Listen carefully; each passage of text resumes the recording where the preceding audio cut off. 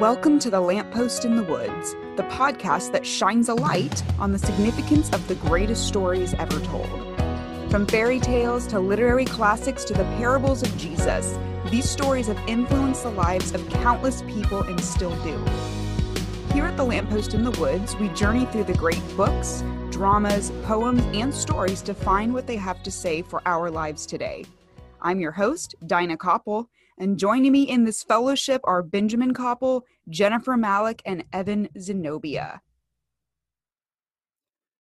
3 rings for the elven kings under the sky, 7 for the dwarf lords in their halls of stone, 9 for mortal men doomed to die, 1 for the dark lord on his dark throne, in the land of Mordor where the shadows lie.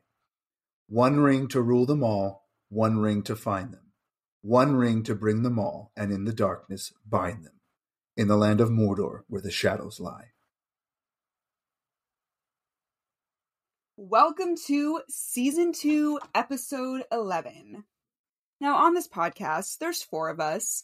We like a lot of the same stuff, but sometimes we have, different interests, different types of books and stories that we like. And so what we try to do is to talk about the books and the stories that each of us really want to talk about. And so this season, we've all had our time. We had an entire episode dedicated to World War I. That was Jen. Totally, that was Jen's vibe. She was loving it. We had our Beauty and the Beast episode, which I was all about. It was totally my thing. We even had Evan's creepy historian episode, and that was totally his vibe, and it was awesome. We had Evan's choice, and it was wonderful. But this one, we've waited for it, and this one is finally for you, Benjamin. So longtime listeners of our podcast may remember from Season 1, Episode 1, what Benjamin's favorite book is. And this could even be, one might say, the one episode to rule them all, because today we are taking a deep dive into The Lord of the Rings by J.R.R. Tolkien. Woohoo! And I'm super excited. Now, let me say before we get any further that this book is long. There's a whole lot to it, and there's just so much material and so much stuff that we could go over. So there's no way that we could get all of our feelings out in this one episode or get all of our thoughts out in this one episode. So I just want to put that out there right now. So if you are listening to this episode and you say, well, but they didn't talk about such and such, or how could you not talk about this? Never fear. Tolkien and Lord of the Rings will be coming back in future episodes. So hopefully this will be the very first episode of many. So we're going to have an amazing time in this episode. And as always, we're going to talk about whatever we want to in this episode. So this is your official spoiler warning. And in order to start us off, I'm going to hand things over to Benjamin now to give us a little history and background of this book. I hope this episode is not just for me. I'm going to start this off by reading what I think probably has to be the best quote and the most important quote about Lord of the Rings. Not from the book, but about Lord of the Rings. In a lot of editions, there starts with a foreword. I believe it's the foreword to the second edition that Tolkien wrote. And in it, he gives sort of an apology for his book. And this is where he starts here. He says, "The most critical reader of all, myself, now finds many defects, minor and major. But being fortunately under no obligation either to review the book or write it again, he will pass over these in silence, except one that has been noted by others. This book is too short." Now, I don't think that there was one reviewer ever who told Tolkien, hey, your book is too short. Because again, when Tolkien talks about the book, he's referring to the whole entire thing, which is incidentally why we did this whole episode on The Lord of the Rings as one book. We read it as 3 separate volumes, as 3 separate books, but that's not how he wrote it. He wrote it and considered it to be one book. But the man thought the book was too short, and he's apologizing for the shortness of his book because he wasn't able to put what he felt like everything that he needed to in this book, which I'm sure we'll get back to that at some point. But that seems ironic to all of us because the book is long and full of so many different stories and references. And there's so many different callbacks to different things. He references stories and he references epic poems and he references these pieces of history that aren't in the book and that are not real history. But we actually have to go back in Tolkien's history to get some of the background for him writing these books. when he was a young man fighting World War I, Tolkien spent some of his time during the war writing in a journal. And in that journal, he wasn't writing letters to his family or to his friends or to some love that he left behind. No, Tolkien was writing his own mythology. He was a huge fan of mythology. He was a huge fan of ancient heroic stories. And he felt that as an Englishman, he felt like people from England didn't really have their own specific mythology. There's a lot of mythology that's part of England, but a lot of that comes from as actually French mythology, kind of like King Arthur. A lot of that came from different kind of French sources. There's some Irish myth in there. There's a lot of Christian myth, but none of that is specifically English. So Tolkien thought he would go and write this mythology. And so as a young man, he started writing that mythology, wrote it for years and years and years, found out that he was maybe the only person who loved mythology that much. And he wanted to write this stuff, but nobody else really wanted to hear about it. It's very modest of him, right? To be like, oh, my country doesn't have mythology, so I'll just go ahead and write it on behalf of my entire country. Like, I appreciate it. It's very bold. Well, I think one thing we can say about The Lord of the Rings, it is very English. It's very British. For sure, yeah. A lot of parts. So he did decent. Like another quote from the foreword of the second edition, he says, "Some who have read the book, or at any rate have reviewed it, have found it boring, absurd, or contemptible. And I have no cause to complain, since I have similar opinions of their works or the kind of writing they evidently prefer." Boo! So clapping back. Tolkien would never let an insult go unanswered, but he did understand that there were a lot of people who thought some of that mythology sort of stuff was boring. I'm getting a bit ahead of myself. People did think it was boring. No one wanted to hear about that. Nobody wanted him to publish that. So he just kept working on it. Eventually, in his spare time, he wrote down this little story. You may have heard of it. It's called The Hobbit, and published that because his kids said, "Hey, you should publish this." Good. And then, of course, we know what happened with The Hobbit. It turned out to be this wonderful story that young people and adults love to read. And it was so successful that his publishers came to him and said, "We want a sequel to The Hobbit."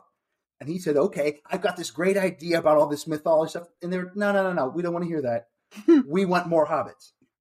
And Tolkien said, "Are you sure? Maybe no, we want more hobbits. So give us a hobbit story. That's what we want." And so he went back and said, "Okay, I'll give you a hobbit story. But I'm also going to give you all the mythology and all the epic stuff that I want to put in there." So Tolkien started on this epic journey, much like the book he wrote, that took something like 15 years, something like that, for him to write. They told him that they wanted a sequel. I believe The Hobbit came out in 1937. The first part of Lord of the Rings doesn't come out till like 1951 or 52. My dates are a little bit off. So he spent 13 to 15 years writing a sequel, a Hobbit sequel, but he also put in here all the epic mythology and all these heroic stories that he wanted. And I think that's perhaps one of the best ways to describe Lord of the Rings. It's this kind of small town, like fairy tale with these hobbits, these characters that love to eat and love to have fun, and these whimsical little characters melded with this massive overall story that has epic century and millennium reaching consequences. And that's what we have with Lord of the Rings. It really is a mashup of maybe fairy tale and mythology, if you want to look at it like that. But it's done to the point where it's this interwoven story. And essentially Tolkien launched his own genre with this book. And I think we're going to talk more about that sometime at the end. But the book, I think, is unmatched, at least in its genre. There's nothing else like The Lord of the Rings, partly because of that mashup that Tolkien got to when he was writing it. Another thing, I know I'm rambling a little bit, but I think all this stuff is interesting. Will help us with our discussion later. One more thing I want to add as well before we jump into our analysis is, when Tolkien wrote this book, he wrote it very, very different from how most people write books. Most people write books, they'll plan a book out. They'll, for lack of a better term, they'll storyboard it. They'll have all the scenes. They'll outline it. And then they will go and start writing chapters and things, get a draft, revise that, another draft, revise that, another draft. That's generally how a lot of people will end up writing their books. What most people don't do is just start writing a book with no idea where it's going, and then get to a problem that they can't fix, and then go and start the book over again and write past that problem until they get to another problem, and then start it over again. And then But this is how Tolkien wrote Lord of the Rings, which is part of the reason it took him so long to write it. He started writing it, and he would write himself into a corner, and then just go back to the beginning and rewrite it till he got past that issue, and then he'd get to another issue, write himself into another corner, then he'd go back to the beginning and start. And you can actually go and look through some of his writings and see how it's an insane way to write a book. He had no idea where he was going in this book. It truly was a journey, the same way it was a journey for Frodo and Sam. An interesting point is, very early on, there was a character who was a hobbit, who was a little bit older than the other hobbits, who had left and disappeared. Nobody knew what happened to him. And then he came back some point along Sam and Frodo's journey and helped them and directed them on their journey. And his name was Peregrine Took, who went by Pippin. But his nickname was Strider. And so Strider in the early parts of the book was not Aragorn, the High King. He was another hobbit who had come back with some street smarts and was going to help the hobbits along their journey. That's crazy. Interesting, yeah. Tolkien wrote himself to a corner with that, went back and had to start write it again. So I think perhaps that's possibly also why the book is so long, because he just kept writing it and writing it and writing it and writing and writing. Yeah. Which you could editor to help you some of those things. However, I do think everything in the book adds to it and makes it what it is. Now, I think we're going to talk about some parts that we think perhaps were not that important, but regardless of whether regardless of parts in the regardless of whether you like it or don't like parts of it, I think the book is absolutely unique as far as what it is. People have copied it many times, tried to follow it many times. We're not able to do it. So yeah, I apologize. That's my ramble. Down to take us to the next portion. All right. Well, I did want to take some lessons from Jen next time about giving. History. Yeah. Well, no, I did want to defer to. Yes, go ahead, Jen. I wanted to defer to you. I was going to say, add. Yes, since I did give my history segment to Ben, as this is his favorite book, it was only fitting. So well done. I pretty much don't have too much to add, but because the history segment was taken away from me, I do have to, in lieu of that, add a little C.S. Lewis fun fact with Tolkien.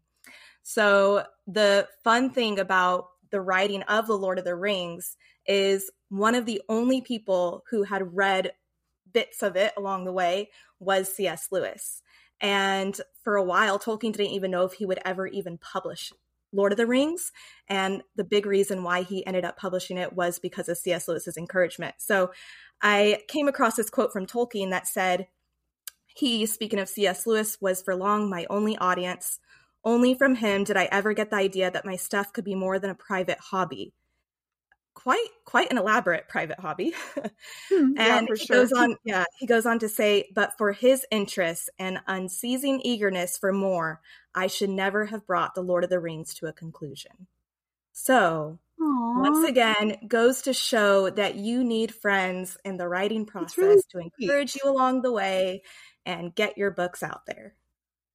You know what's funny about that is that C.S. Lewis loved Tolkien's work. He encouraged him, all that stuff. But then we talked about back with Chronicles of Narnia, Tolkien did not like Chronicles of Narnia. I know. He was not a fan of it. Isn't that funny? Yeah. No, it's funny because it's like Lewis is like the very sweet, like supportive, happy. It seems like he's like the sweet, happy-go-lucky friend, and Tolkien was like the little more judgy one. But I just, like you have the one friend who just loves everything you do, and then the other one's a little more like judgy and like, why would you make that life choice? I love it though. Yeah. That's really sweet. That's good. Yes, and friendship ends up being a big theme of Lord of the Rings as well. So what we're going to do this time to start us on our discussion is Lord of the Rings, amongst other things, has a lot of really great characters. So how we're going to start our analysis here is delve into some of those characters and talk about what makes those characters great and really analyze these different characters in Lord of the Rings. So to start us off, Eva, I'm going to put you on the spot. Start us off with maybe who's either your favorite character or one of the ones that's the most like poignant or important to you in the text. Ooh, most important. I mean, however you want to interpret that question. Yeah. No, I think what's fun for me is how aloof Gandalf is, and the way that he he obviously plays a pivotal part in the story, and even looking at like the history of the Lord of the Rings, and in further back before even like the creation of the, like, he shows up on the scene thousands of years prior. He's a mysterious figure, and we talked about this a while ago, just the way that like he literally disappears and is like gone for like 15 years at one point. Yeah. And you're like, come on, man. Like, you have to know it's good. Why did it take you that long to get back to the Shire? Like, get it together. And I really enjoy how he serves as this, like, I don't know, this character that just is looking out for other people and appears when he's like most needed, right? But yet there's so many times where I'm like, where are you? Like, you could have helped here. You could have done so much here. We needed you, kind of thing. Right. But we find out that he's always kind of been about like the proper business, the things that needed to be done, he was doing, even though it didn't make sense in that moment, which is very spiritual in and of itself. Absolutely. Mm-hmm. But it's a very fun, it's fun, and he's very powerful when it comes down to it. Like, he's very powerful. He's this amazing character throughout the book. And I don't know, it's exciting when he shows up. Absolutely.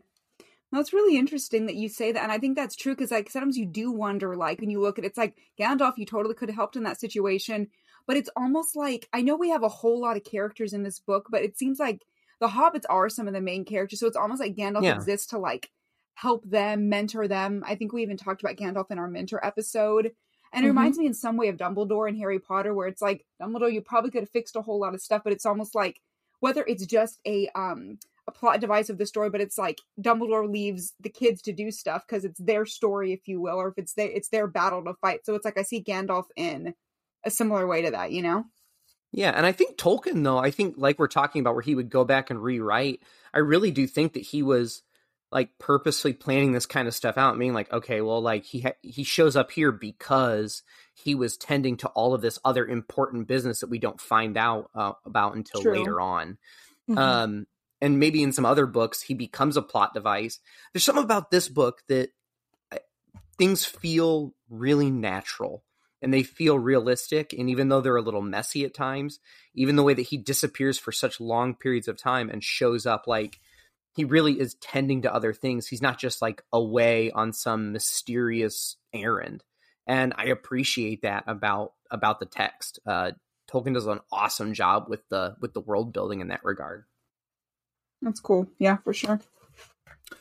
Interesting that Dinah brought up Dumbledore. I thought it would take a little longer for us to get there, but in a lot of ways, Dumbledore is like a carbon copy of Gandalf. And I think that definitely that shows like almost to like a plagiaristic standpoint. Like he's almost exactly the same character. They're a little bit different in temperament, I think, sometimes, but I think it shows you again how enduring and how influential the book was, is that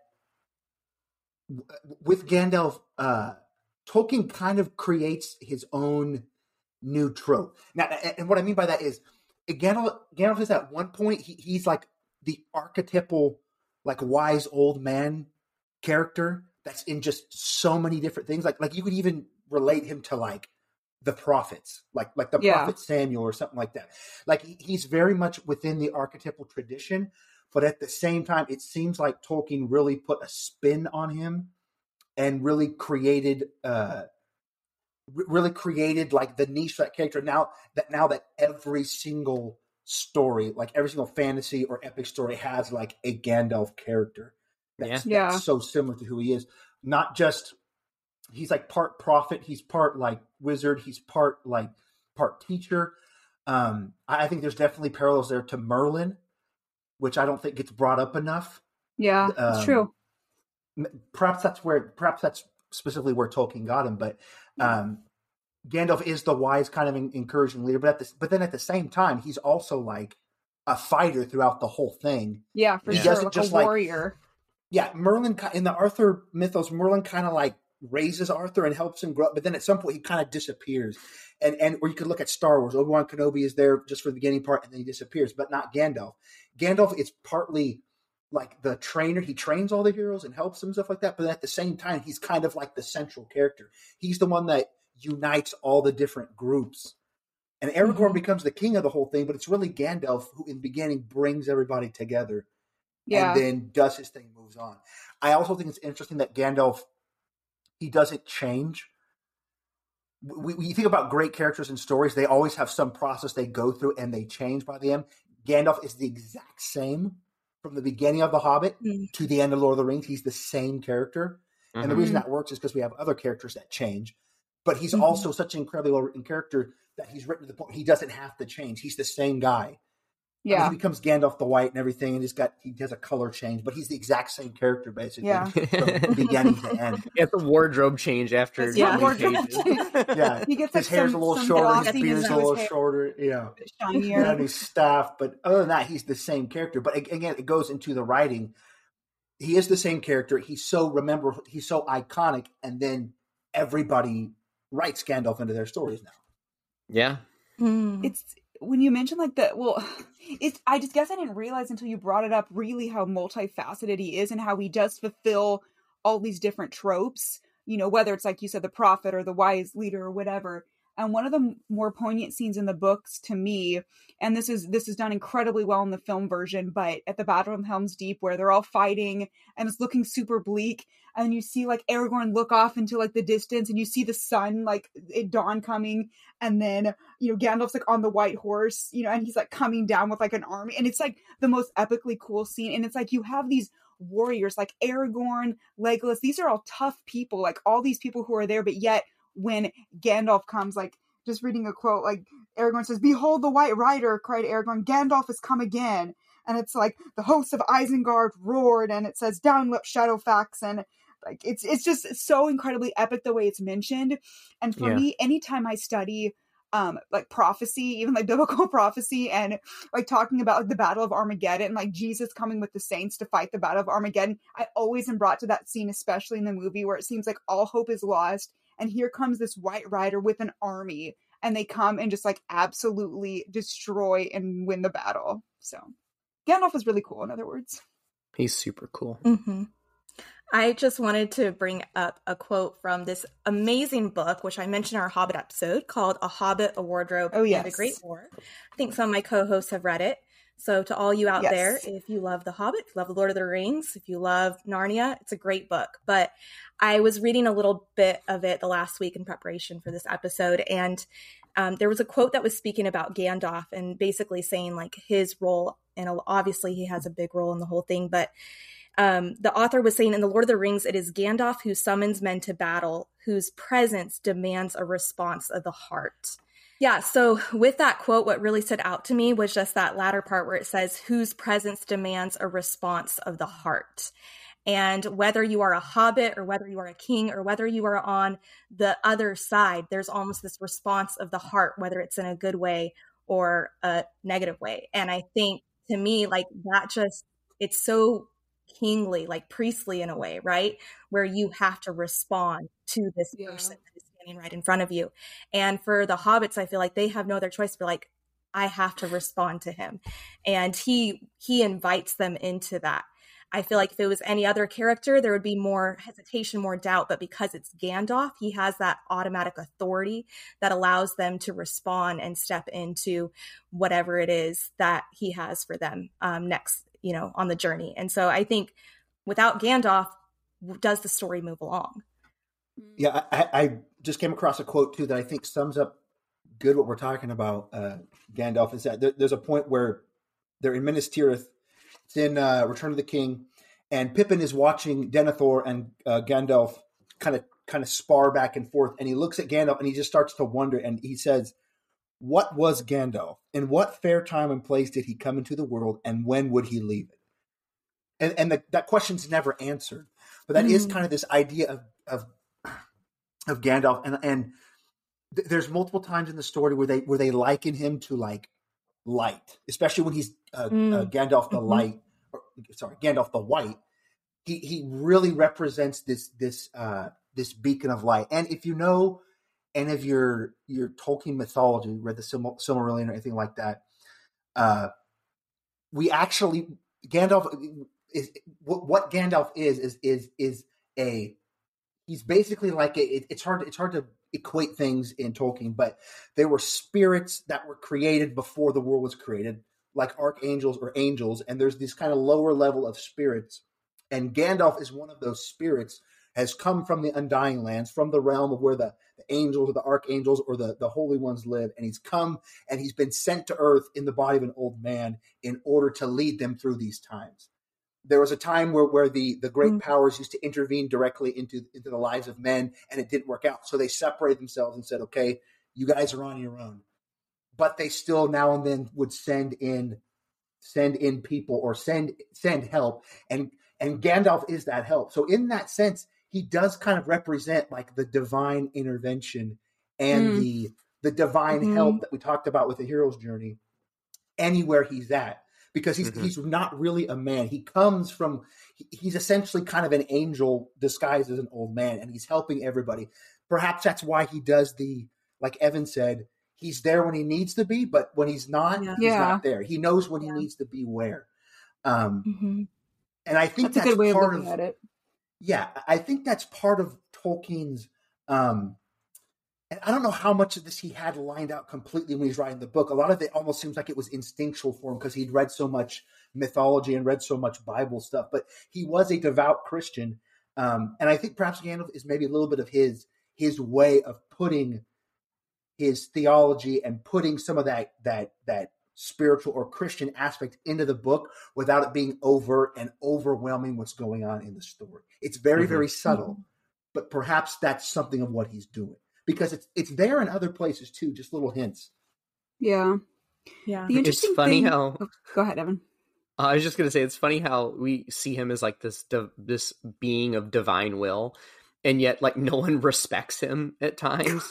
And like he'll be like, yeah, I think we should do this, like form the fellowship, like we got to take this, and people are like, yeah, I'm not so thrilled about that idea. Like he's supposed to be this. Yeah, he's supposed to be this like.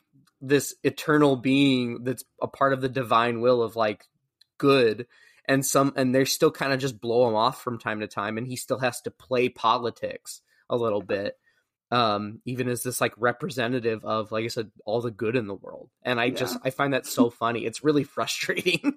Well, Evan, that's just like life. Like people don't always listen to God or godly counsel. Totally. Humans every day. Yeah, it just funny. Drives me. It's like it's so frustrating to look at. Like how frustrated Gandalf would have been at these people. Yeah, absolutely. He's like, because he just basically is.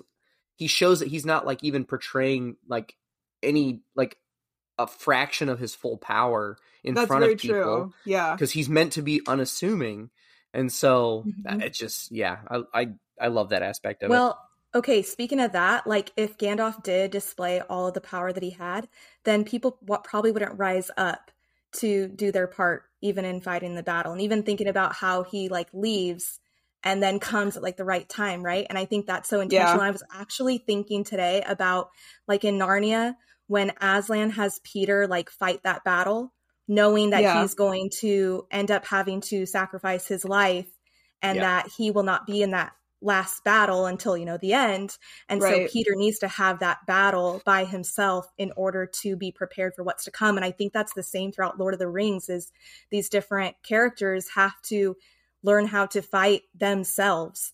Like even the hobbits, when they get away from the rest of the party and they are having to really be like learn the skills and be able to survive so that they can ultimately in the end be part of that victory. And I think and not that I think, I do believe Gandalf does know that.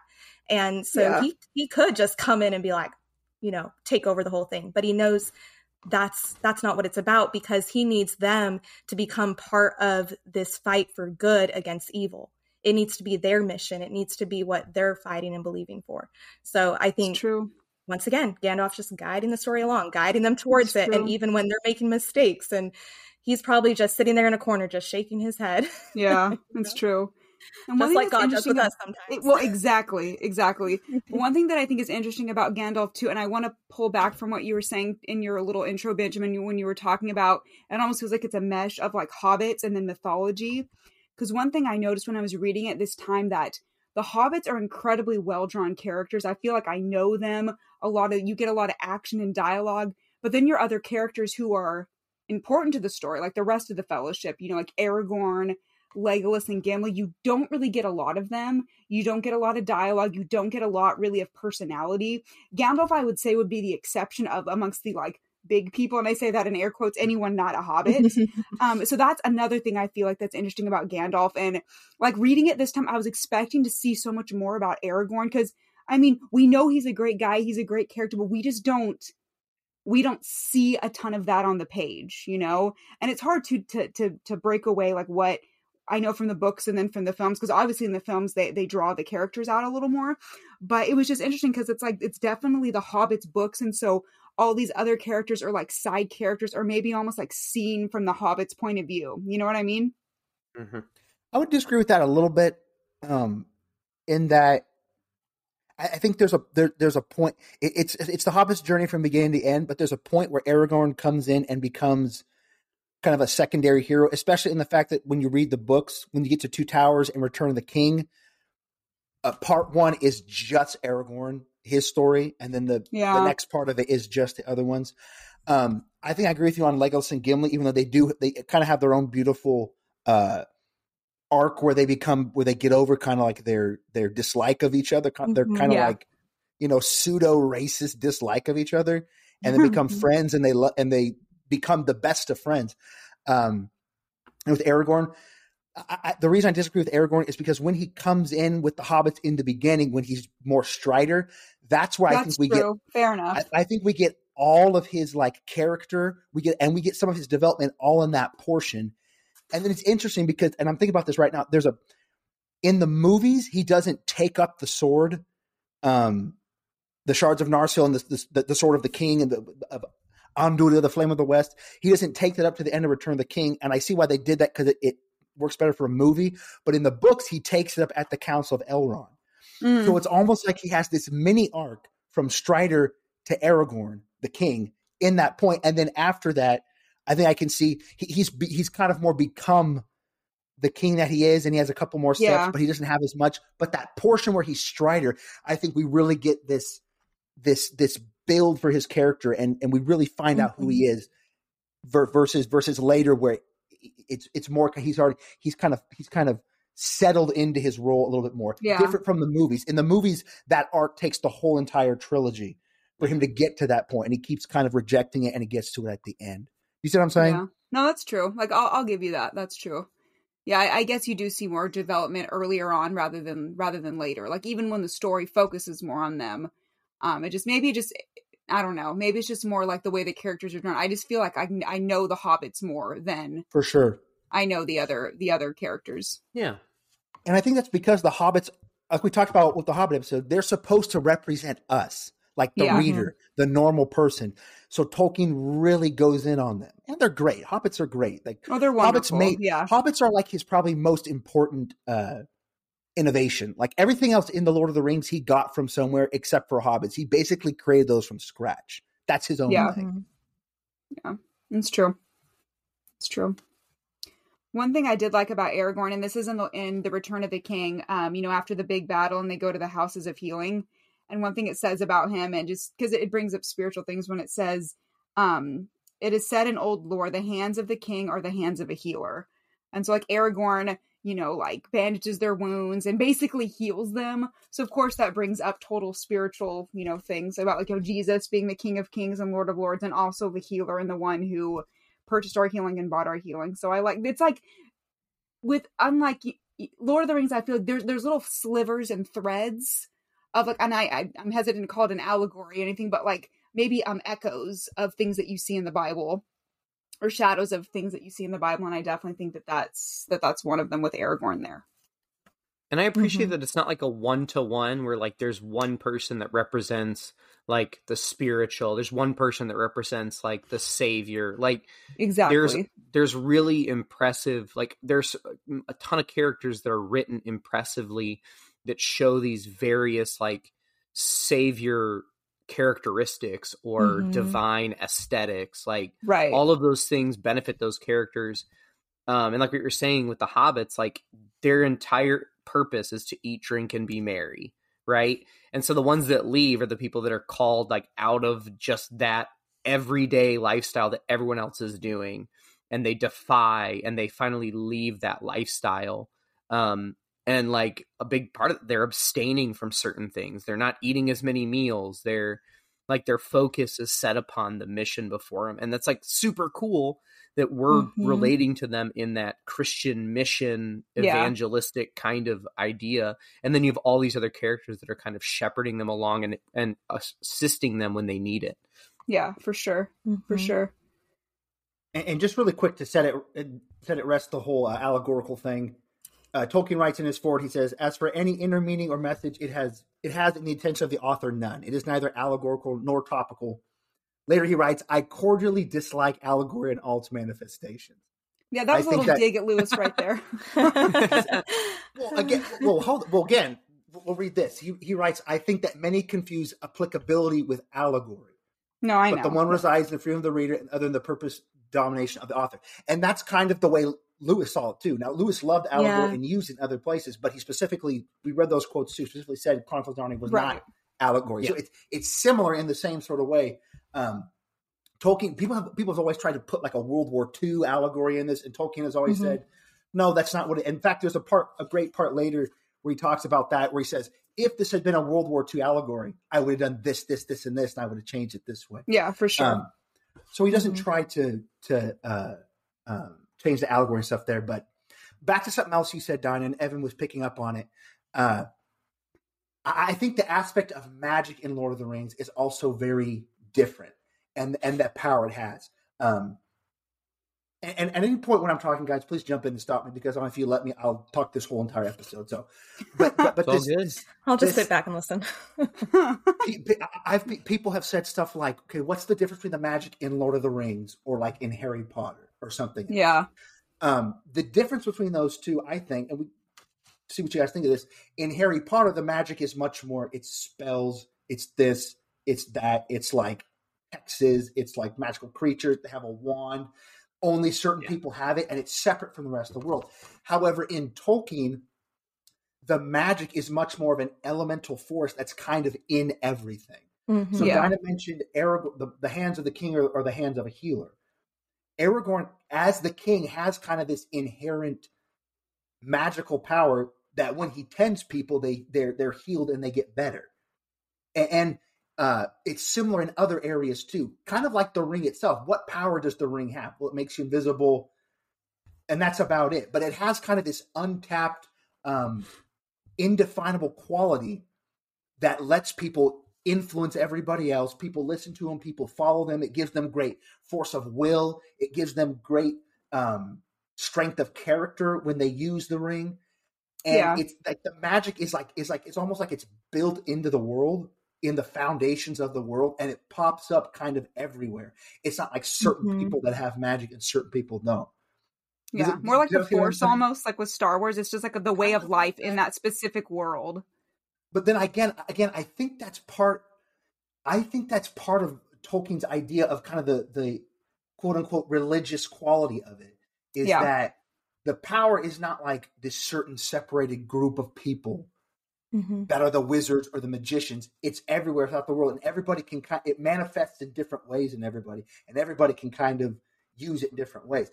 Really, the only real character in the book who really uses like what we think of as quote unquote magic is Gandalf. Yeah, in like his like. I mean, what does he do? He shoots fire, like he can create fire and stuff like that. That's the only. Everybody else, you can make cool fireworks. Yeah, really. I was going to say, he makes fireworks. I think he shoots light out of his staff and pushes people away. Things like that's the only place magic is really using kind of a wizard quality. Everywhere else, it's just inherent in the ground or in the water, as it. Well, kind of with Galadriel, like with her gifts, it's very unique. Yeah, Galadriel. But she never like says a spell. She never like puts like none of that. It's like, and that's the thing. The elves have a special kind of magical quality that's just inherent in them. Like the elvish robe. I just started reading. I just started reading another one of my favorite fantasy series is the Aragon books. about the Dragon Riders, and in that one there's elves, and they can all use magic. Whereas in Tolkien, they're just magical, it's like in their DNA, they're magical, so everything they do is kind of magical. You know what I'm saying? That's different from that's true. You know, like expecto patronum or whatever. Yeah, right. You know? Which I think is part of the genius of the work. Yeah, for sure. It's different from everybody else. Well, and it's representative, like all the elves, like all of their magic is derived from light, essentially, right? Like all of these things are, you go back to even the Silmarils, it's like contained light within these gems and these jewels, and even like Mithril is like a contained light, basically, that has magical properties. And I think that's really cool that that's like the foundation of the good type of magic, whereas you have the fire and the darkness and the things like that on the other side. And so it reinforces, it's not just magic for the sake of magic, it reinforces the good versus evil struggle. Right. And there's even tropes and themes like where you can kind of tell, oh, like this person, like Saruman's, like you can see some bad stuff going on because there's some themes and some tropes with dark magic and stuff like that. They're like, oh, I see what that is. That's not all light. That's not all good stuff. For sure. I like what you mentioned, Evan, about how we get, well, like I started to say, we get like little echoes of spiritual things, but like you said, we don't have like a 1-to-1 ratio. We have all these different characters who embody different spiritual things, whether it's Gandalf or whether it's Aragorn. And of course, there's lots of similarities or things that we can discuss with Frodo himself, even just the part with him, you know, carrying the ring and that being his burden to bear. Just like, I don't want to, you know, shoehorn too much of a spiritual metaphor, but if you think about Jesus carrying the weight of the world and carrying the sin of the world so that none of us would have to, here you have Frodo taking on this ring, had this task that was appointed to him, and he was doing it not just for himself, but he was doing it really literally to save the world. And he felt this was his burden that he was supposed to take on, so he took it so that no one else would do it. And at multiple times, even throughout the book, he would, like, when people offer to help him, he says, no, it's my burden to bear. Like, I'm not supposed to, like, let anyone else do it. This is something that I'm supposed to do. This task is appointed to me. And so he goes and does it. And you just see, like, even just, like, I was struck reading, I guess maybe it's more in the Two Towers where, because you mentioned Benjamin, it's like you have the first half of the book and it's all about Aragorn, and you have, you know, Éomer and Gimli and Legolas. And then the whole second half of the book is Frodo and Sam and Gollum, and about how much lonelier Frodo and Sam's journey was compared to all the, you know, the rest of it, because what they had to do was, it was a lonely journey, you know. So I definitely it's painful saw some, to read. Yeah. It sure is heartbreaking. Yeah, Tolkien really amps up like the seriousness of this book, even over The Hobbit. Like this book is so dark and serious and like tragic throughout. Like, it's fantasy, obviously, but it's so like it's realistic in the way they suffer. Obviously, what they're doing is not realistic, but like their suffering is realistic, and the way they respond to it is, I think, so. As you guys say, it's written so well, and Frodo just put through the meat grinder. Absolutely, you know? and Sam. It's amazing. There's anything left of Frodo by the end, like seriously. Yeah. And I think that's obviously that shows like the human condition. Like, we can thrive through anything, even the most like ridiculous circumstances, and Frodo's willpower is just like next level. But obviously, like, Sam's there to push him along at certain points, even though Sam's like also kind of a trouble. He can be trouble at certain parts in the story, but just like, I don't know. I feel like, how in the world did he like go on? I feel like I would just not do anything after. Well, it's like he doesn't, right? It's like he goes off to the land of the elves or whatever. I think too, though, like in reading that section, that's where you see so much of Tolkien's war experiences in that, especially in the Dead Marshes. And I remember when I first saw the movies and I was watching that part where they're going through the Dead Marshes and they see the faces, you know, in the water, and just watching, I was like, oh my gosh, this like reminds me of the Battle of Somme. And I didn't know Tolkien's history at all. And then obviously reading the book, this is my first time reading the series, and I was like, oh my gosh, this like reminds me of the Battle of Somme. And then coming to know now that he had fought in the Battle of Somme, the deadliest battle in World War I. And so it just has that where you're like, how did men survive this? Like, how did they get out of it? And even everything that they went through. and still they like came out on the other side. Like it blows my mind. And I think that's what we see even when we're watching this, you know, if we're watching the movies or we're reading it, we're like, how are you still alive? And the biggest part of that is Frodo would not have made it without Sam. Obviously, we know that. And I just think like in those loneliest of places, because there was at least one other comrade, you know, you have those rare stories where there's like, you know, one lone man made it. But for the most part, it's because of one other, all you need is one other comrade that's in there with you that gives you that like human touch to keep going. And that's what I love about Sam, you know, and you were alluding to how sometimes how Sam can be like a bit of a troublemaker, but my favorite character in the story is Sam. I always say like everyone needs a Sam in their life. And I truly like, I believe that with Frodo, he wouldn't have made it without Sam, you know, and he wished he would have gone on alone, but realizes at the end, like without him, he wouldn't have survived. And I just think it's just the depiction in the novel.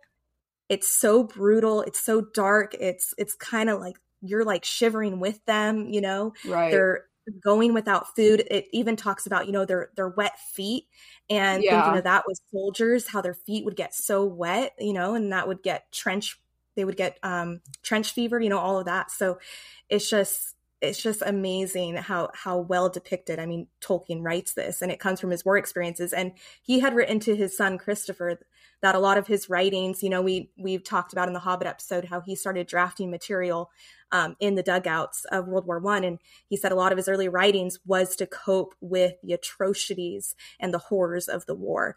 And so we just think like, even with such a deadly war, at least there was some good that came out of it, and Tolkien be able to write a story that, you know, in the end, good is going to triumph over evil.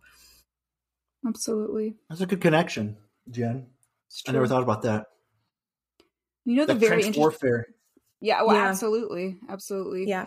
You know, very interesting thing about Sam is correct me if I'm wrong, but he does what Frodo cannot do, and I think him and Tom Bombadil, I believe, are the only ones that actually give the ring back, or they're actually able to let go of the ring at the end, right? And Sam Bilbo gives it back to Frodo. Oh, Bilbo does that's right. So Bilbo does as well. He gives it up. Three of There's them. only 2 characters. Bombadil doesn't really count. He's got his own. He's like. Can we talk about him for a second? Like, I don't. Yes. So let me make the point. Bombadil is like it's not the same. He doesn't count. And here's just real quick before we get that one, because that'll be a topic. Is that it's so the ring plays so many roles in the story, and one of the things it does is it tests people's character. Yes. Think about all the different people that it tests. Yes. Bilbo is tested, Gandalf is tested, Frodo is tested, Faramir is tested, Boromir is tested, Aragorn is tested, Galadriel, Sam. They're all tested by the ring. And the ring, how you react to the ring decides what kind of character you are. Okay, so obviously Boromir fails the test. Yeah. Gollum failed the test, obviously. There are some people, because they tried to take the ring, there are some people who are offered the ring but refuse it, and that shows their character. Gandalf won't take it. Aragorn, I know in the movie he's offered it. In the book, I don't know if he specifically offered it, but he has the opportunity. He doesn't take it. It's offered to Galadriel. She doesn't take it.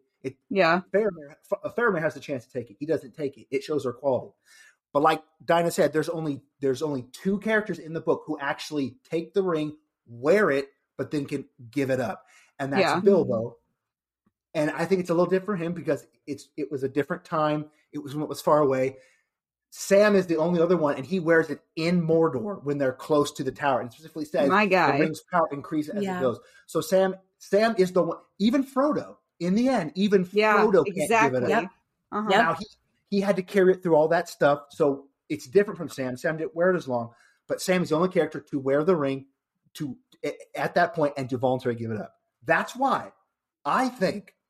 Here's another interesting thing about the book. It deals with people's different power levels. You have someone like Sauron who's defeated by the most humblest of characters. And so who's the most powerful character in the book? I think the most powerful character in the book is Samwise Gamgee. Yes. Because of that, of that thing. The one with the most moral strength and moral character is Sam, because he's the one who does that. And that puts him above everybody else in the story. Even Gandalf and all the stuff we just talked about. Sam is the only person to do that. What do you guys think of that? Yeah. Yeah, I can't I disagree. mean, I think so too. Do you think too it's just because he's like he wears a lot of humility?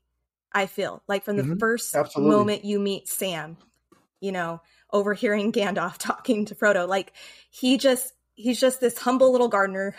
And I think maybe that's why, because I feel a lot with the ring, it represents a lot of pride and the fall and, you know, all of that. So I think that's why Sam's able to in the end, because he is so humble and he thinks of others before himself, so much so that when Frodo is going on this journey, he says, like, if you don't come back, sir, then I shan't. That's certain. You know, he's like, if you don't come back, I'm not coming back either.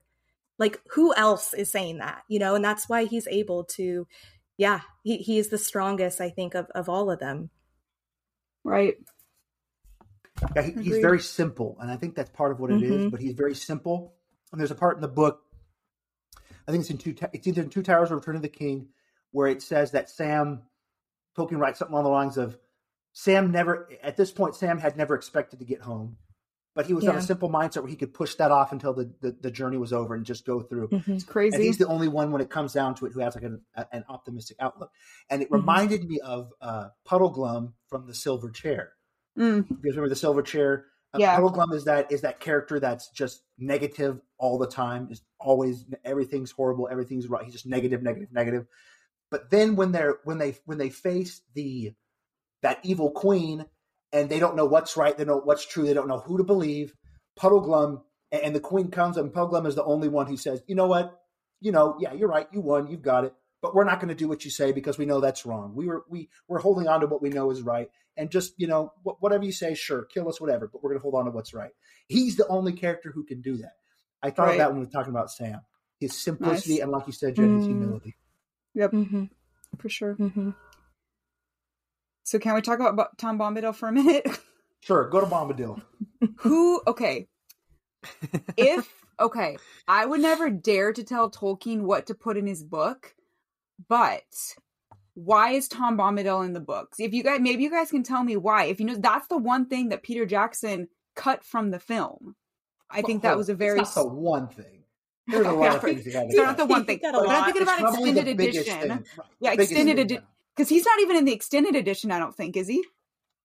There's basically like 3 chapters from the book that take like 2 or 3 weeks, and it's totally gone from the movie.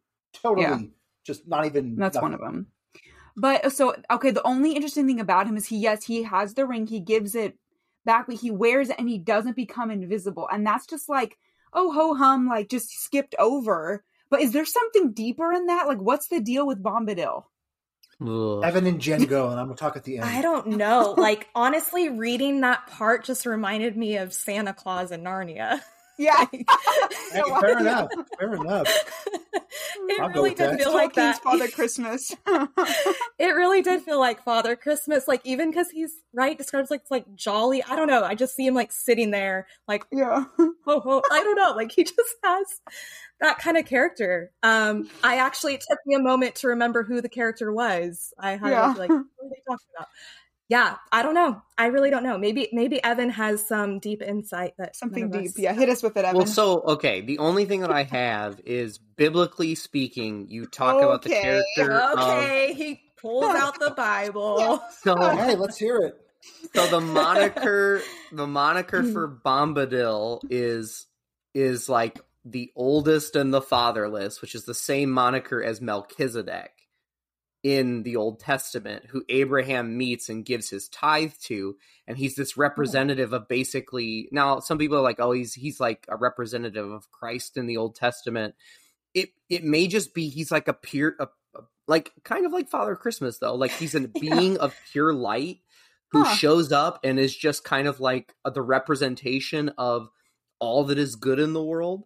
And I almost feel like it's like we go all the way back to the beginning, right? And you have like, who created everything? He may be that character that they didn't want to put into the movies because, again, it's so impossible to like nail him down on who he is.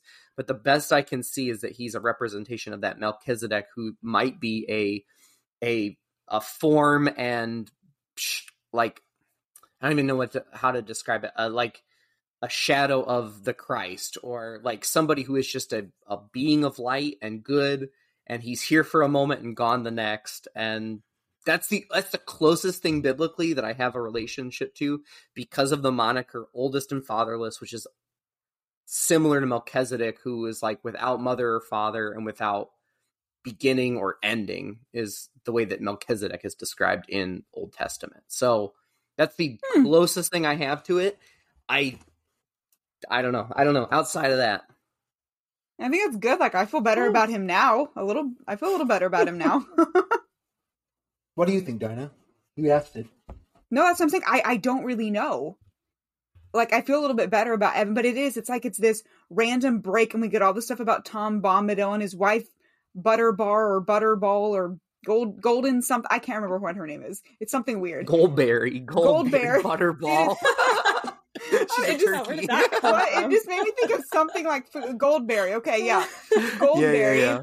And it's just like, I don't understand. The only thing maybe I would try to tie it to is you have these different places that the hobbits and they get on their journey that are like places of rest. Like Rivendell is like a place of rest. Right. Rivendell is a place of rest. Galadriel's place is a place of rest. Even with like Faramir in some way is a respite, like a place of rest for Sam and Frodo. So that's the only thing I can see it as this place where they rest, they get like supplies and get like invigorated, and then they go off to the rest of their journey. So that's the only thing I can think of with it. But yeah, the thing about the ring is just weird. There's also the next chapter about the Barrow Downs, where they go and they face those Barrow Wights, and that are those the human eating trees? No. That's before. No, that's like that. But okay, even that part too. Then the old forest, with the trees that are crazy. Tom Bombadil, and then the Barrow Wights, where they go and they have that whole adventure that really doesn't have anything to do with anything else.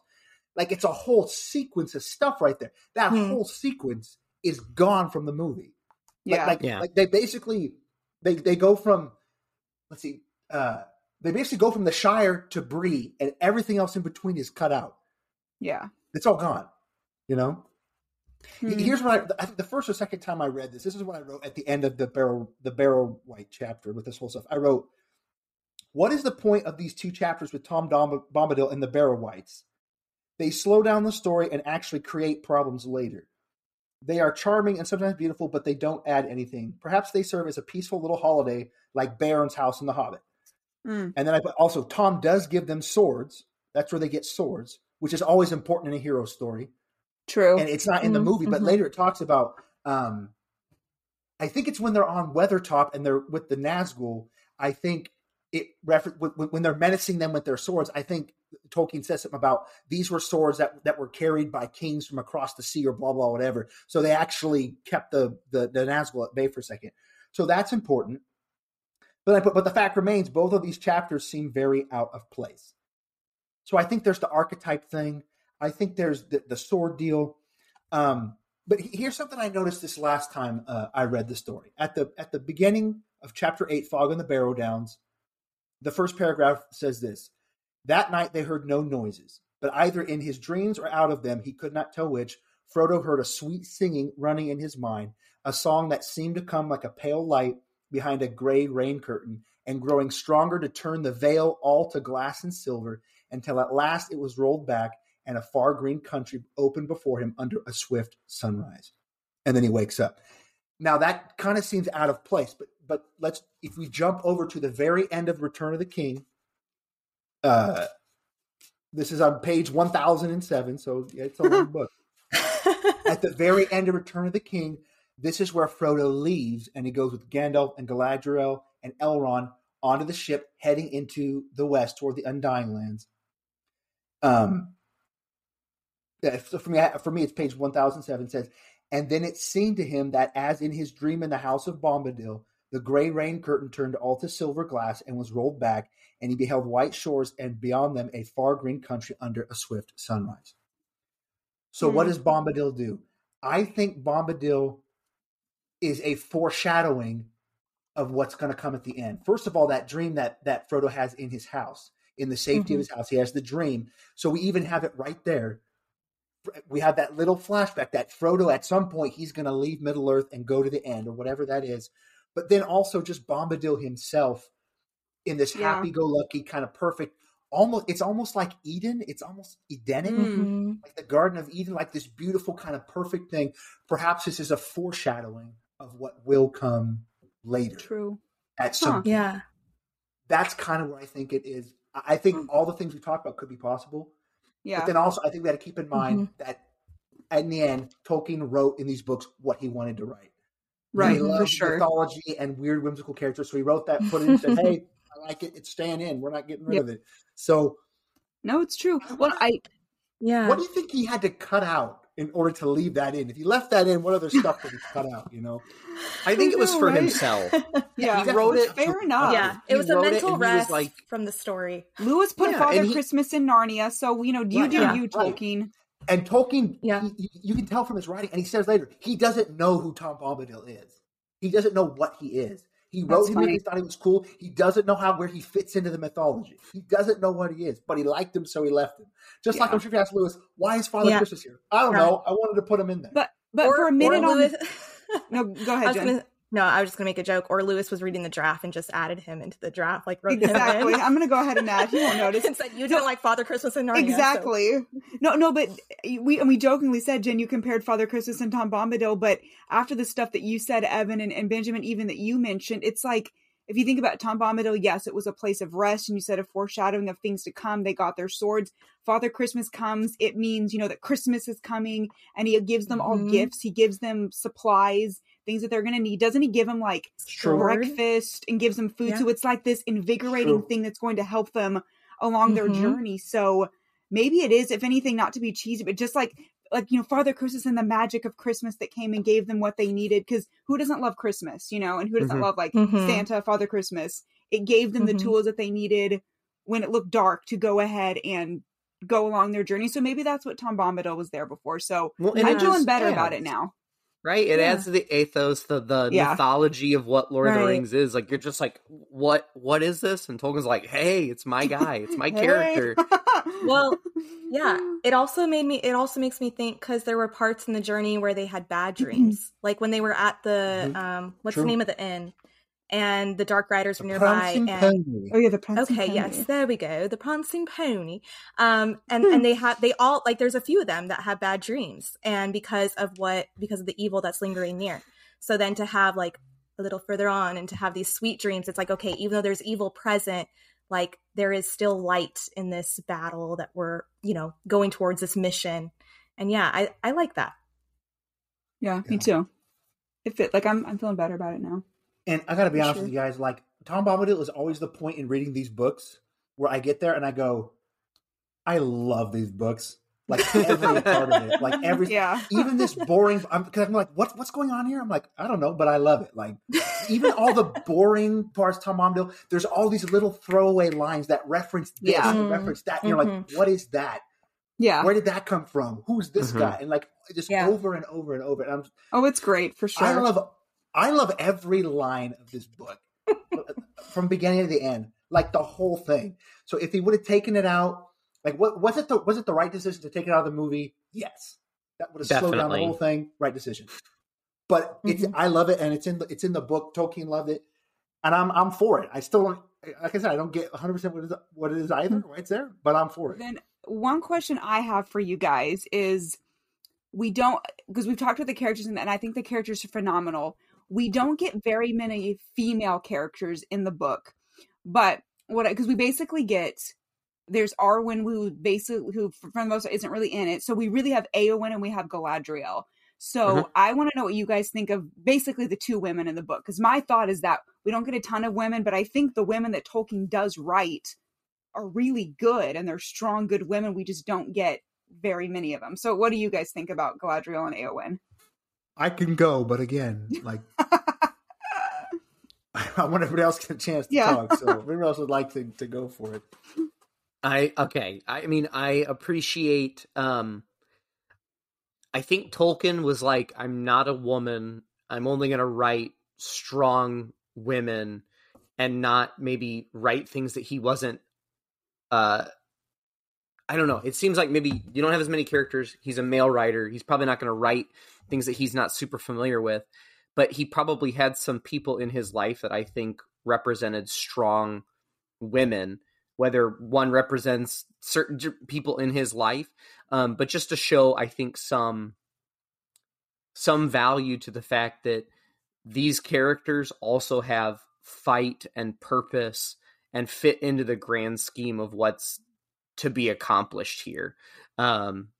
Because they're awesome characters. They're, like I said, they're as strong as you could make them, and as determined as you could make them, and as like driven by the mission as you could make them. And so I think he does the female characters justice, but he also probably didn't want to fill it to the brim, because there's only, I don't know, it's probably difficult for him, again, as a male writer, to write accurately about multiple female characters. That's all I had to say. Yeah, I mean, I don't know. I think one thing that I found admirable is that even upon injury, there is still a willingness to want to fight. And especially like near the end where, what's the name of the house? The Healing House. Is it literally just called like the King's? Okay, there we go. The House of Healing. Yeah. Considering he named everything, and he had this very cool, and that was just the Houses of Healing. The Houses of Healing. Okay, so yeah, no, but it's a great title. It's sure. Hey, yeah, I think it, like, that part's really, I think, relatable. Where it's like sometimes you just need to rest, you need to heal, but then you have where you're like, but I still want to fight. And I love how even the female characters are like, nope, I don't want to take time to rest and heal. There's a war going on out there, and I need to be a part of it. And so I think that's powerful. I thought that was a really powerful part, that, and I could like relate to that in a way. Like, you don't want to just like rest and heal, but you're like, no, like, let me get out there.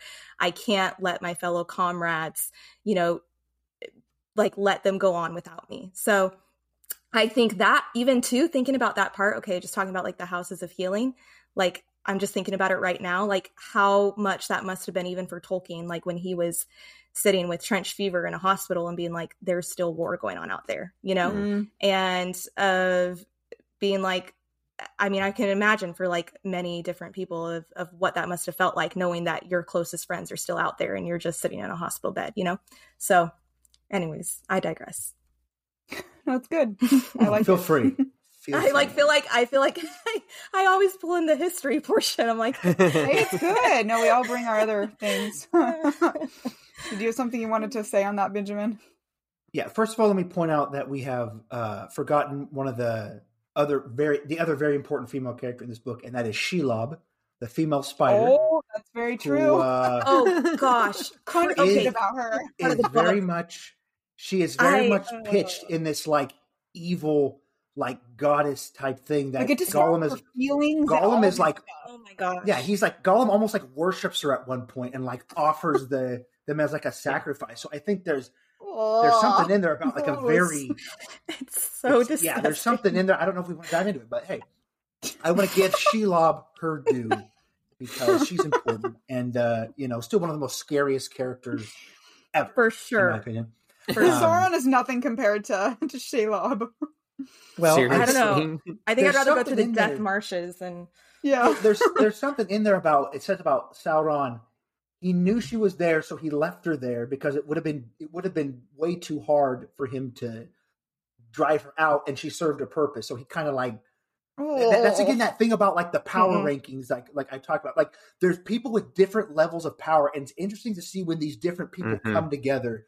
Who wins, or on certain different turfs, who wins. But I digress there. So let me go back to the female thing. I agree with all you guys. I think that those two female characters you talked about, Galadriel and Eowyn, are both incredibly strong, and they're incredibly important to the story.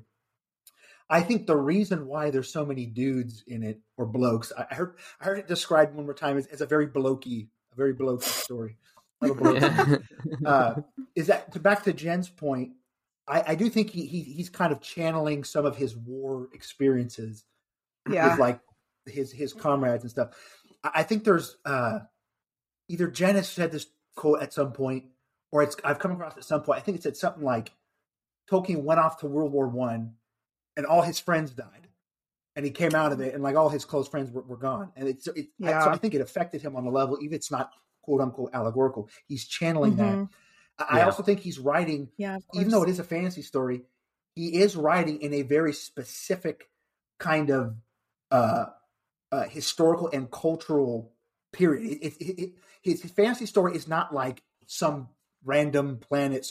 It's on Earth, and it's European, and it's at a time where I think the cultural, at that time in the culture, it's like women wouldn't have gone to war.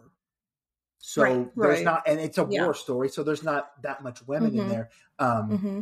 There, except for one. That's why there's only one. He has this character, but there's only one of her because it would have been very rare. I think that's part of the reason why. Also, just as a side note, we forgot Rosie Cotton too. That's true. She's a very important motivator. Very important motivator for Sam, at least. To get back home. So. But I agree. Tolkien writes both of those characters very strong. Yeah. And I think both of them are very archetypal. I think Galadriel is very much we talked about this, I think, when we talked about the hero's journey. She's very much like, there's always an archetype of the goddess or like the witch, and she can go either way. She can be a temptress or be somebody who kind of leads the hero on. And we see that in that, I think, an overlooked scene where Frodo and Sam are at the Mirror of Galadriel, and she has that experience. I think it's a very overlooked scene because there's a lot of foreshadowing in that story. And she sets out a lot of what his journey is going to be right there. And it's because of that scene that she gives them really all those gifts. And then he comes back, Frodo comes back to that scene a lot when he's with Galadriel. And she can either be this tyrant, this like evil sorceress, or she can be kind of the one who inspires them and then helps them on their journey. Also, remember Gimli, his gift from her, he wanted one of her hairs, and he brings that back. Like it's like that kind of like chivalrous knight thing. Like he's fighting in service of this fair lady. Yeah. But then at the same time, I feel like she's also like a well-developed character, right? She's not just an archetype. She's a pretty well-developed character.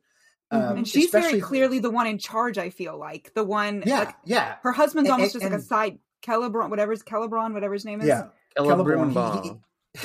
She's the important one there. And incidentally, Galadriel is the oldest like human or elf actually in Middle Earth at that time. If you go back and look at the Silmarillion, she was actually born in the Undying Lands. There's a whole story. The elves went there and they lived there for many years and came back. She was actually born there. So there's always a dichotomy in Lewis's stories about those who have seen the light. Tolkien's, What did I say? Sorry, Tolkien. Lewis, those who have seen the light of the trees or seen the light of heaven, as you will. And Galadriel is one of those. So she's on a level of power that actually puts her above Elrond, above anybody that's not Gandalf or Sauron, or like the Ents. The Ents are older than her. Maybe Bombadil's older, but she's very important. She's very powerful. Yeah. Eowyn also is a good archetype there because she's kind of an archetype of the female warrior, which probably the way she was didn't happen in real life that much. But it's in it's in all the stories. It's in like every culture has like these stories about like a female warrior who just Mulan. Like let's throw Mulan out there. Like that's very, very similar. You know, so like I don't think Tolkien got it from there, but it's very similar. And I love how she's pitched as so feminine. She's very feminine. She's very beautiful. She is that lady that all the knights are kind of fighting for.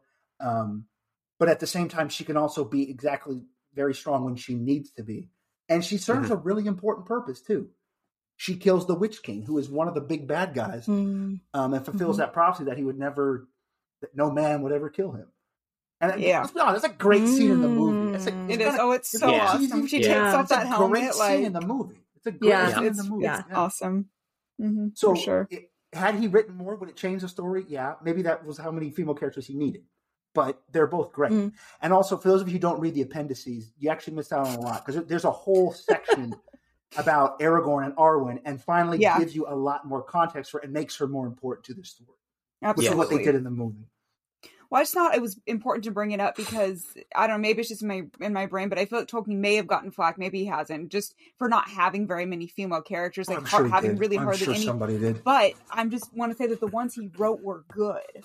They're very Absolutely. good characters, you know, which I think they're is not weak important, characters either. Right. Better to have like Exactly. a strong, like a few strong women Right. than a bunch of weak women, you know? Exactly. Absolutely. So let's start to maybe transition on a little. And so we've talked about a lot of characters, but you mentioned at the beginning, Benjamin, we were giving your introduction, but the Lord of the Rings is just so important too. You said it spawned its own genre, really started its own genre. So let's talk about maybe some of the legacy or the importance or the repercussions of Lord of the Rings. So let's unpack this a little bit. What do we mean when we say it started a new genre? Guys, I can talk more about this if no one wants to say it, but like seriously, like Evan, I know you wanted to talk about this, didn't you? Yeah. So go for it. Like I'll take up the scraps at the end. No, you're good. So one of the things that I love Dungeons and Dragons, right? I'm a big, that makes sense. I'm a big D&D guy. Okay. So what don't quote me on that. The invention. It, bro. It's going on social recorded. media. It's This going is on the social internet. media. Okay, as all right, our great. promo. The birth of basically like the party system, the party story of all these people that fulfill these different roles within a journeying group was born with this novel. Like I was trying to think back of some I never thought of that. It's true. Of some like literature, and I thought of like Jason the Argonauts, where it's like you have this group of men that go on, but everyone's kind of the same person. You have a leader, and then you have all these other soldiers. Within this, you have people of different races, of different ability, of different skill. And it's what has birthed that trope of these parties of a ranger, a wizard, a bard of sorts. Like all of these different things are, anytime you see this within literature, within movies, within really anything you can think of, it started here. No one else did this where they brought together all of these different races and creeds and abilities and superpowers, so to speak, and did it the way that he did it. And so anytime that you see that pop up going forward, know that it started here. And I just think that's so incredible. Wow. Even with like, you talk about Dungeons and Dragons, there was like an ongoing lawsuit between Dungeons and Dragons and the Tolkien estate because of all of the things that they took. And so like even down to even like the Ents were actual characters. The Balrog was an actual character within Dungeons and Dragons, and having to rename things to like, instead of hobbits, they're halflings, and instead of Ents, they're tree Ents, and instead of Balrog, it's the Balor. And so you have all of these things that are directly impact. And so even that, you look at Dungeons and Dragons, all the things that spawned as well, it all goes back to Tolkien's mythos in Lord of the Rings. And those tropes, if you see it anywhere, it started here. And I think that is just so incredible, because it's the backbone for so many different platforms of media. Well, I think that's really interesting. You said that there was like a lawsuit. Do you know who won? Oh yeah. Who? Like, Tolkien. The Tolkien estate absolutely won. And here's why that's so interesting: is that except for hobbits, maybe Balrogs, maybe a couple things, everything in Lord of the Rings, Tolkien got from somewhere. Everything. Wow. And so that goes into this. How did he create his own genre? He got everything. So all of the writers of Rohan, that's all Old English stuff. Their names are. I studied a little bit of Old English for my master's program in English, and went through that, and we literally read words. Ent is a word in Old English. It doesn't mean a tree person, but it has another name. What's another? There's other ones. Like, you know how all the Rohan names have the suffix or part of it? It's Ao. That means horse, or it refers to horse in Old English. Interesting. Mm-hmm. Another one is the word orc. The word orc is an Old English word. It's not he kind of created what those were, sort of. But orcs are goblins, and then he gave them a new name and kind of beefed them up and stuff like that. But all that is from something else. He didn't make up elves. He didn't make up dwarves. He didn't make up any of that stuff. Even though I think he put his own stamp on it, he didn't make a lot of that stuff up. And tons of the stuff he borrowed from other mythologies and put it together. So that would be a super hard lawsuit because there's tons of stuff that people could say, look, he got this from this, and that. So I think when you ask, well, why is this a new genre? Nobody had ever really done that before. The process I just described. Nobody had taken all the mythologies and fairy tales in the world and put them together and like make syncretize this like their own. I don't know if that's a word. Syncretism. Synchronized, but that's not what I meant. Anyways, nobody had done that before and put all these scenes together. Evan said last time that Lewis did that. He did. Tolkien did it too. It's just a lot harder to tell. You know?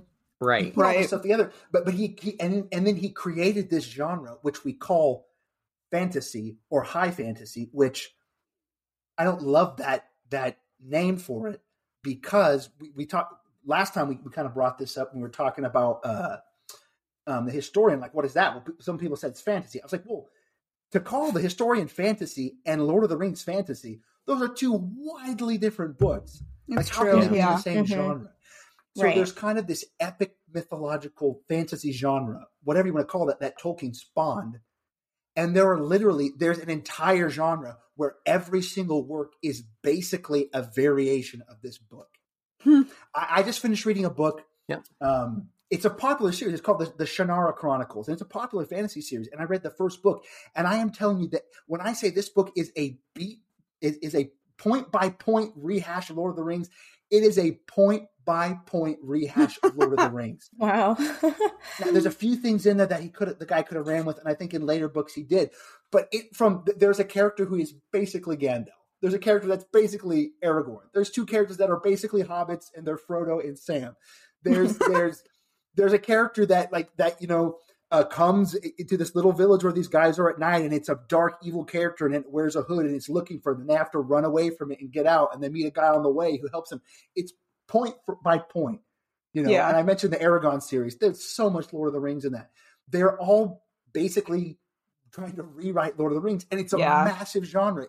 Like you said, Evan, Dungeons and Dragons. He created this genre that people keep trying to retell and tell their variation on it. Mm-hmm. And we're not done yet.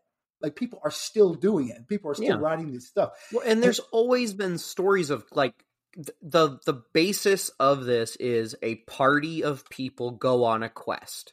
Yeah. Right. That is the very most basic thing. And we've had that in literature before and in myth and in legend, like people go on but he solidified his work as the gold standard for a story of a questing party. Because it wasn't necessarily even something like they weren't going to retrieve a golden fleece or, take the head off Medusa. Right. But they were going to return something to another place for a bigger purpose.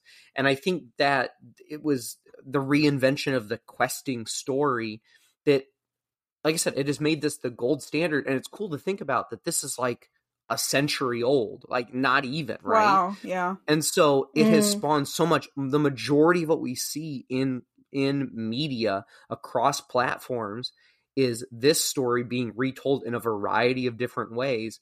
And it's just recently been invented. Like, that's really cool to see. He had such a massive impact, especially with the world building like that. We won't even touch on that. Yeah, for sure. Mm-hmm. And his language stuff and all that. It's very good. Yeah, he clearly was speaking to something that everybody wanted to do, and everybody wanted but nobody had done it before, and everyone went, oh, and everybody started doing what he did. He spoke to something in people that like connects with people, and even just think about the book. I was thinking about how many scenes in this book that are just, you read it, and that quote Jen made at the beginning from the Hobbit, the Wardrobe, and the Great War, about something about Gandalf. He causes people to respond. What was that, Jen? That he causes people to have a response of the heart. Response to the heart. Think about how many scenes are like, at least for me, I read and it just like, it was uplifting, and there was an emotional response.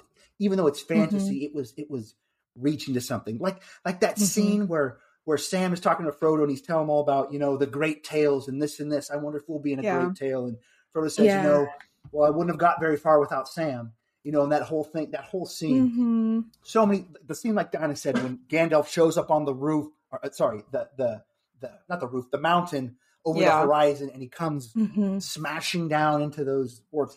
It's like it reaches someplace in people's heart that maybe with realistic books we can't quite get there. But if we go fantasy where the rules are different, we can get these sort of this sort of feeling, and I think it really does respond there. So that's, people have copied it because it's doing something people. Well, and think of the characters, right? The characters themselves in old mythos, right? You're looking at characters that the heroes are all like, they're all men that are like beefy and warrior types. And you look at this party system, you're like, oh, like you got a small sneaky one. You got one that's a little pudgy, that's got a big heart. You got a tall guy that does some magic and's real smart. Like there's just, I think people see themselves within this, and so they get to be more intimately connected to the quest, rather than just being like, oh, this is just another big strong guy with magical mystical powers of some sort.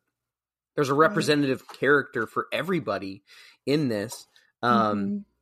And that's really that, especially for the time that this was written, being so inclusive is awesome.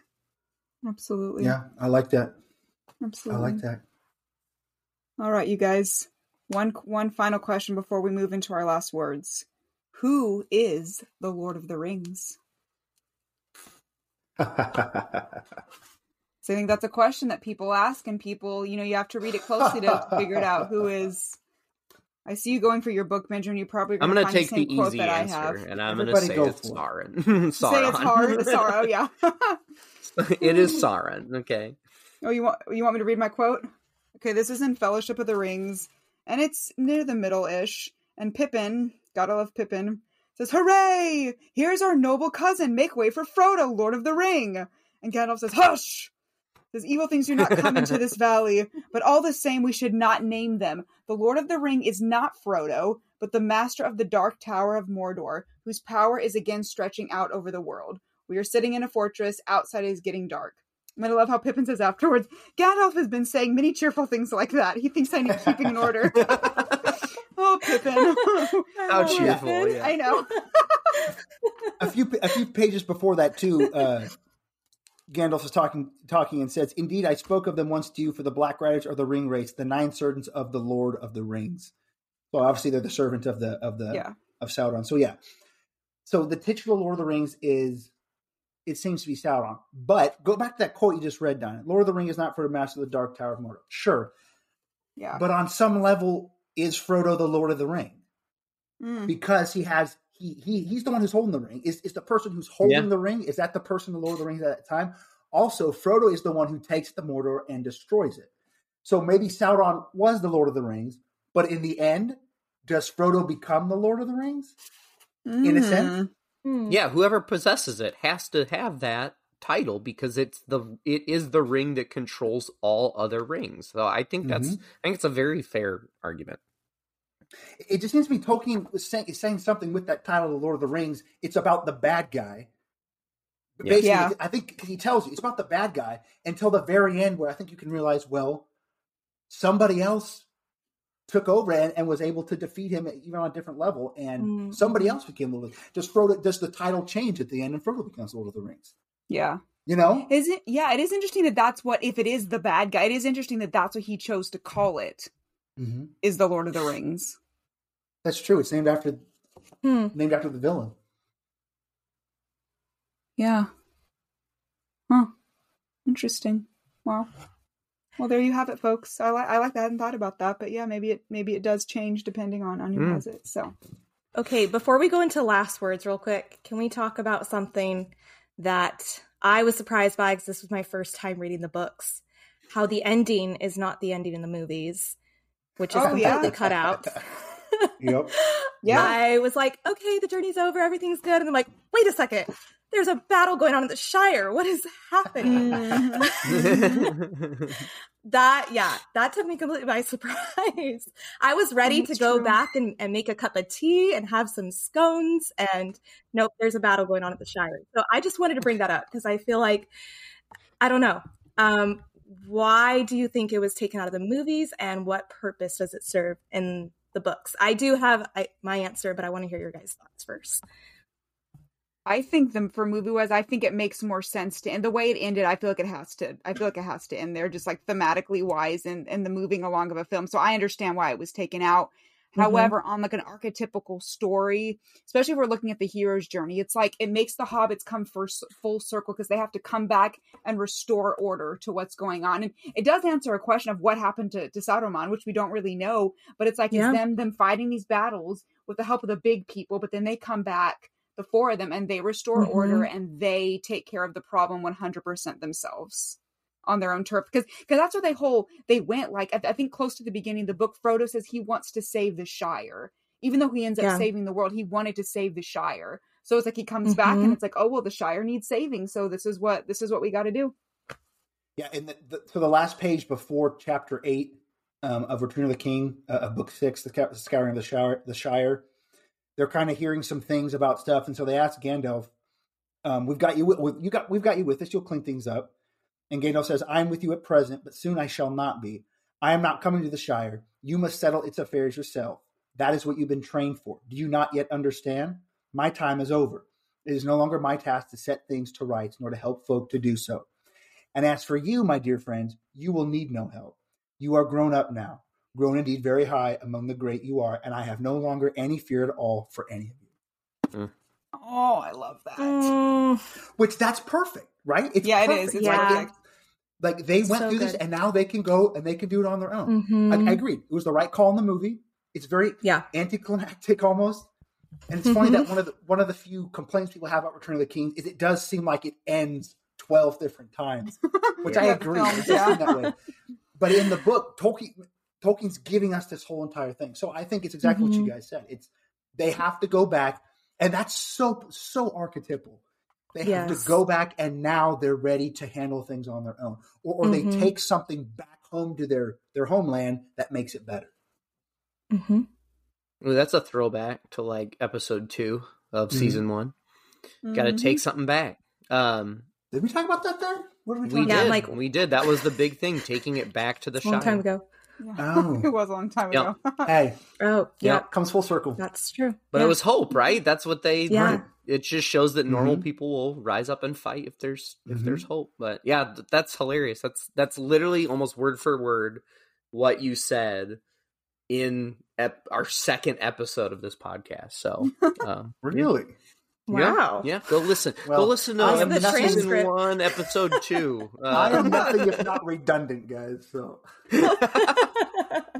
Well, Jen, what did you think then? You posed the question, what do you think? Yeah, no, I was going to say I am going to bring a historical element. But I was just thinking about because that's what I do. But thinking about how soldiers came home from the war and that there were things that they still had to fight back home. But I remember, I don't even remember where this was from, but actually in our World War I episode, and I was saying how in Downton Abbey, they were talking about how if the world doesn't change, then what was the war for? And I think it's like the same thing in this aspect of I like that. If it doesn't change back home, then what was the war that we fought out there and saw men's lives lost all for? And that's what I believe it is. And it definitely took me by surprise when I was reading, but I definitely think it was necessary, absolutely necessary. And I'm glad that it's in the books. So yeah, just want to hear your guys' thoughts too. Absolutely. Okay, guys, so what we're going to do for our last words today is because this book does have a bunch of phenomenal quotes. Just for sake of time, we didn't get to talk about a whole ton of them. So what we're going to do is we're each going to share a quote and then talk about why it's important to us or what resonates with us about it. So, Evan, we're going to start with you. What's the quote that really resonates with you from this book? All right. So this is Legolas speaking.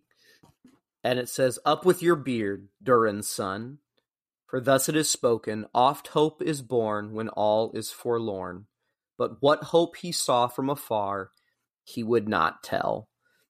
I just love the idea that in the midst and at the tail end of this like hard fought battle that Legolas sees something and has never lost hope in what they're fighting for and in what all their efforts have been for.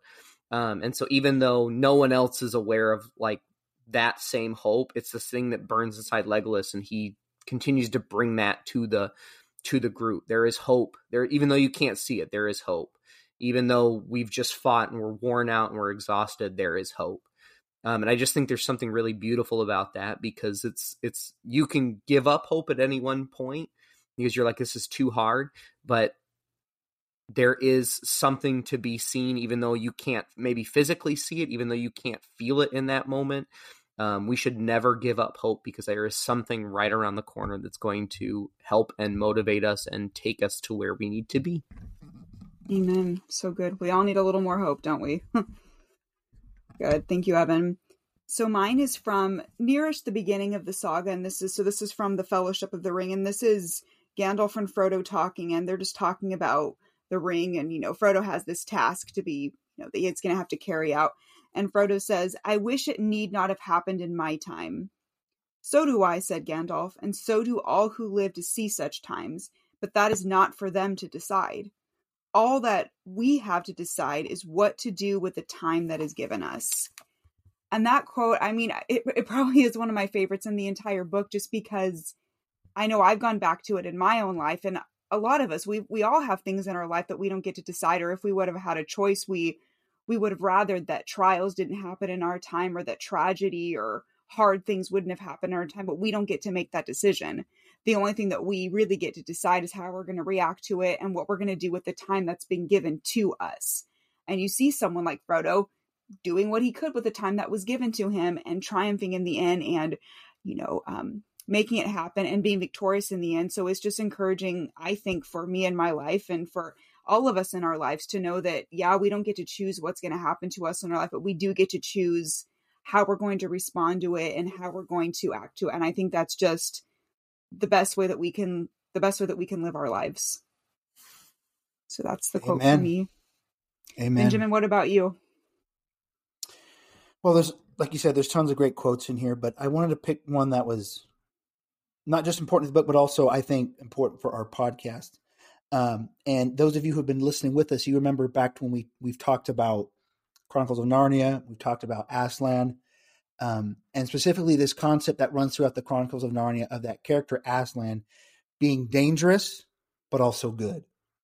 I think there's a quote, I think it's in the Lion, the Witch, and the Wardrobe, where someone talks about Aslan. Is he dangerous? Yeah, he's dangerous, but he's also good.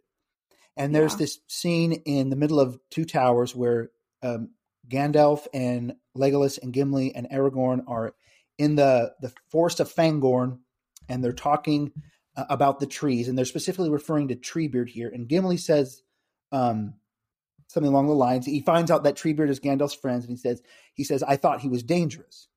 And Gandalf says, "Dangerous? And so am I. Very dangerous. More dangerous than anything you will ever meet." And he goes on to tell him, Aragorn is dangerous, Legolas is dangerous, and you, Gimli, you're dangerous.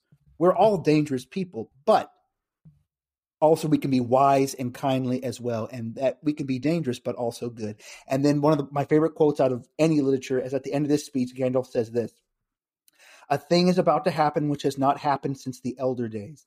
The Ents are going to wake up and find that they are strong." And I think that gives me goosebumps every time I read it, because that is for every single person. Yeah. At some point, we need to wake up and find out that we're strong and that we're powerful and that we have the ability to affect change in the world. And we don't have to be these weak behind the scenes people who don't stand up for anything. Everybody should try to be dangerous. So, because somebody who's dangerous is somebody who can affect other people and who can change things.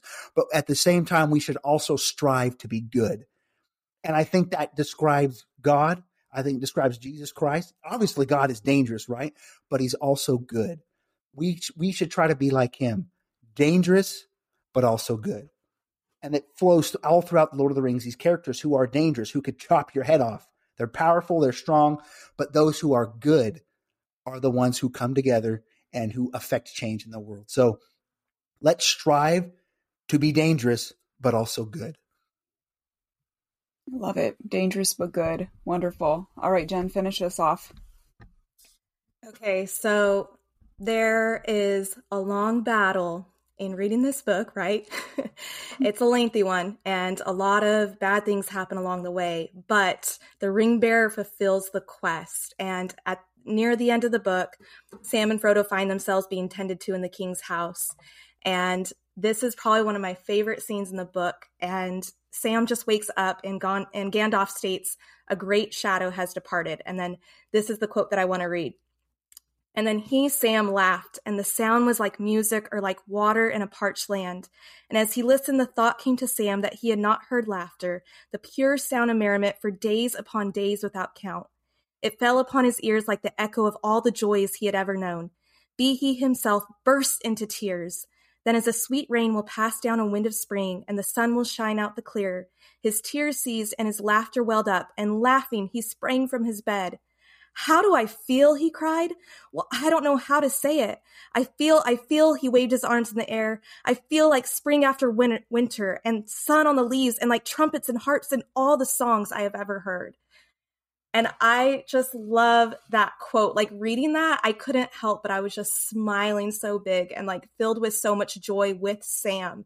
And because as I was reading that, I was just thinking in our lives, after all the battles we've faced, after all the tears we've shed, after everything that we've endured in this earth, like there's going to be a day where the trumpets are going to sound, and there's going to be joy, and there's going to be like, you won't be able to even describe how you feel. Just one day, all of it being redeemed, And so for me, that's our hope, and that's what we're fighting towards. And we're doing it alongside one another, and we find our comrades, we find our fellowship of the ring, right? And just keep fighting together and know that it's going to be worth it. And one day we're going to have giddy joy like a little kid. Like reading that, Sam is like a little kid, in that moment. And that's the hope that all of us get to have. And so no matter how dark, how difficult it gets, like Evan was alluding to, that hope that we have, that hope will not die. Like that is always with us, and we can just keep setting our eyes upon that. So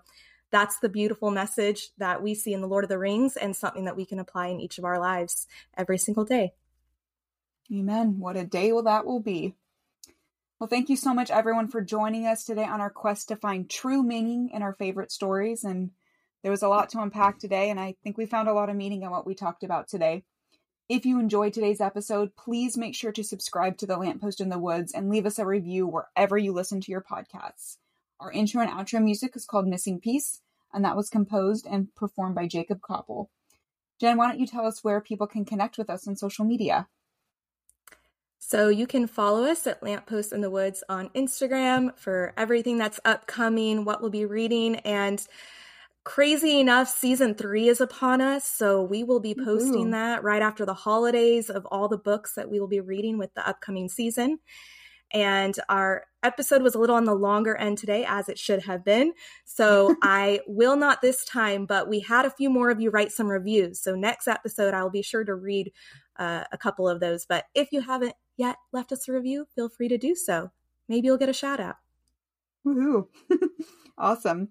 And we hope, everyone, you will join us next time for our next episode, which will be the last one of season 2. Never fear, as Jennifer said, season 3 is upon us. So, Benjamin, what are we talking about next time? Well, we have really been through the ringer the last few podcast episodes with how long our books are, with Crime and Punishment and The Historian and Lord of the Rings. So we're going to take a nice break here for our last one and read one of Tolkien's lesser-known works called Letters to Father Christmas, which I think is a very nice, heartwarming piece for the holidays. And we're going to talk about Father Christmas. We're going to talk about Santa Claus. And we're going to try to answer the question, should you believe in Santa Claus? You don't want to miss it. Be there. Very well. That better listen with an introduction like that. Well, everyone, wherever you find yourself on life's journey, we hope and pray that this Lamppost in the Woods will help guide you to a more hopeful future. We'll see you next time.